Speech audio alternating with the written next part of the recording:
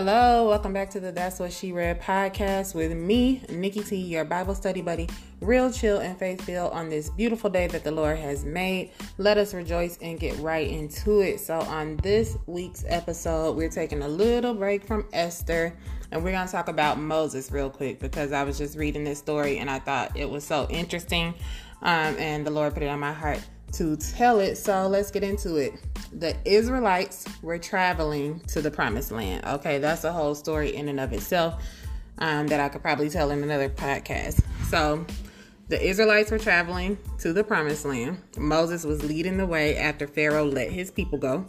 So during this time, Moses had married a black woman. Based on what I read, correct me if I'm wrong, because you should be reading as well and rightly dividing this word for yourself so we can compare notes, honey. And so the King James Version says this woman was Ethiopian, and Moses' brother and his brother Aaron and his sister Miriam were upset about it. They didn't like that he had married this woman. And so they were talking about him behind his back. And the Lord heard them, and he didn't appreciate what Moses' siblings were saying behind his back. So the Lord spoke to all three of them, and he told them, look, get in the tabernacle, not now, but right now. Everybody meet me in the tabernacle. So they all three went to the tabernacle, and then the Lord came down on a cloud and stood in the doorway, which to me, that imagery is intimidating all by itself. The Lord just standing in the doorway. He done summoned you to this place. You standing there, you waiting, you shaking in your boots. You don't know what the Lord wants. So it says the Lord, he called out to Aaron and Miriam, and they both stepped forward. Again, I just imagine they had to have been shaking and sweating. I know I would have been. And so the Lord checked both of them. He said, let me tell y'all something. For all you prophets out here, I speak to y'all. Yeah, I do. I speak to y'all in visions and dreams. But with this one right here, with Moses, let me tell you something. Moses is the one I trust. Okay, that's my rider. When I speak to Moses, I speak to him directly. I don't go around the corners. Okay, face to face, no riddles. He don't have to decode or second guess nothing I tell him. Verse 8 says in the NLT version, so why were you not afraid to criticize my servant, Moses? Listen, the Lord does not play about you. I have said this in other podcasts. God does not play about us. That's why it's important not to take vengeance into your own hands. I know it's tempting. Trust me. I know we want to avenge ourselves when people do us wrong, but you cannot take vengeance into your own hands when someone mistreats you.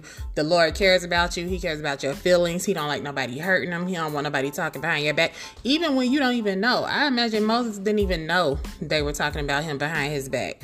I don't know. The Bible doesn't say. Maybe he had a suspicion. Maybe he didn't know at all. But God heard. The Bible says that God heard them talking behind his back, and he didn't like that. If you walk with God, people need to be afraid to criticize you. You've heard, a lot of people have heard the verse that says, no weapon formed against you shall prosper. Okay, that's Isaiah 54:17. But do you know the next line of that verse? The full verse says, no weapon formed against you shall prosper, and every tongue which rises against you in judgment you shall condemn. This is the heritage of the servants of the Lord, and their righteousness is from me, says the Lord. That's the New King James Version. The New Living Translation puts it like this. But in that coming day, no weapon turned against you will succeed. You will silence every voice raised up to accuse you. These benefits are enjoyed by the servants of the Lord. Their vindication will come from me. I, the Lord, have spoken.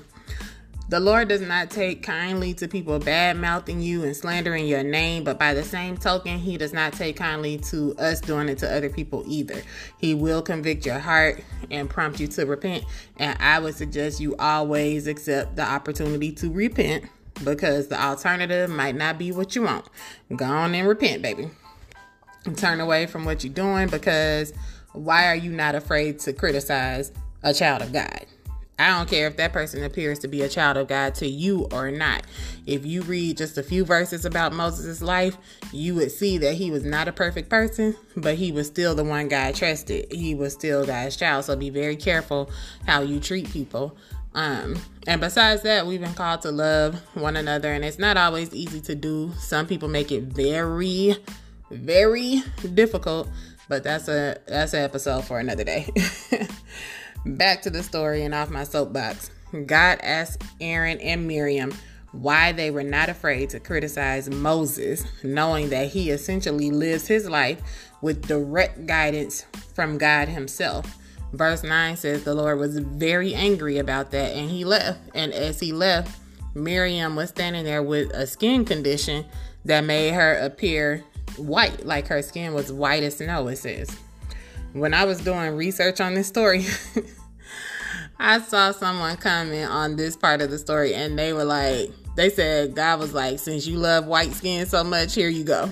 And I was just like, wow, this is the guy some of y'all feel comfortable mocking and disrespecting. Okay.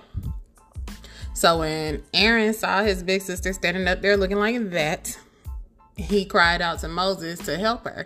And Moses cried out to God to heal her. And how many of us would be so gracious, like to help people who are just trashing us, and now they asking you for help? Family or not, we are called to be forgiving. But God was like, kick her out the camp for 7 days and then let her back in. She'll be all right. But I just think the moral of the story is do not play with those who love the Lord. Do not play with God's children. I keep telling you, God fights for his, and he always, always, always wins. And he can get them better than you can, baby.